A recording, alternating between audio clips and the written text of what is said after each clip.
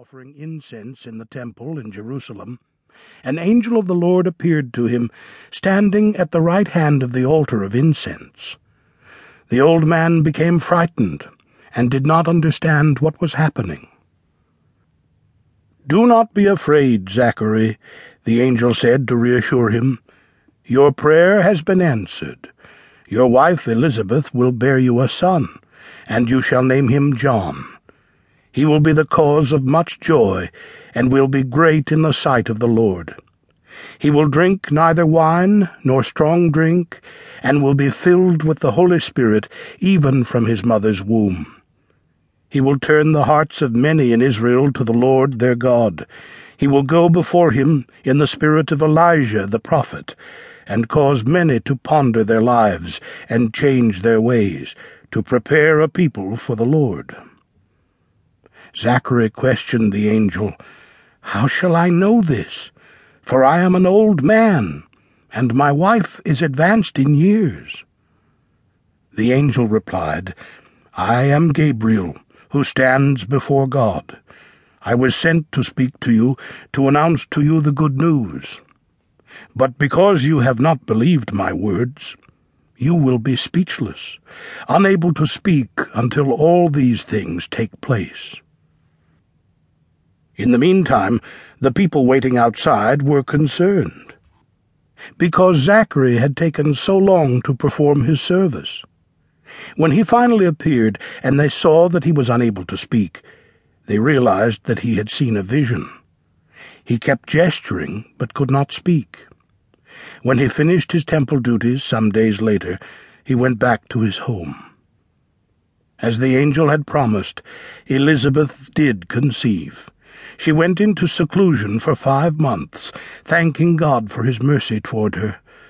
"The Lord has finally blessed me and taken away my disgrace before others."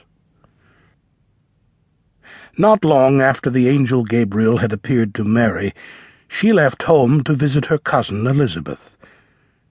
It was a trip of close to 100 miles from Nazareth to Ain Karem. When she arrived there and entered the house, she greeted Elizabeth. When Elizabeth heard Mary's greeting, the infant leapt in her womb, and Elizabeth, filled with the Holy Spirit, burst into a song of praise. "Blessed are you among women, and truly blessed is the child in your womb. How is it that the mother of my Lord should come to visit me? For as soon as your greeting reached my ears, the child in my womb leapt for joy. Blessed are you for believing that what was prophesied to you would be fulfilled." Then Mary burst into poetic song. "My soul proclaims the greatness of the Lord, and my spirit rejoices in God my Saviour. He has looked upon the lowliness of his handmaid. From now on all ages will call me blessed, for he who is mighty has done great things for me, and holy is his name. From generation to generation is his mercy to those who revere him. He has shown his great strength, scattering the wicked in their pride. He has dethroned the mighty and exalted the lowly. The rich he has dispossessed. He has strengthened his servant Israel, ever mindful of his past mercy, as he had promised to our father Abraham, and to his descendants forever." Mary stayed with her cousin for 3 months, then returned to her own home. Shortly afterward, Elizabeth gave birth to her son. All her friends and family came to visit her and pay their respects. 8 days later, as was the custom, the family gathered for the baby's circumcision. Everyone expected he would be named after his father, Zachary. Elizabeth told them, however, his name would be John. "Why? There is no one by that name in the family," the family protested.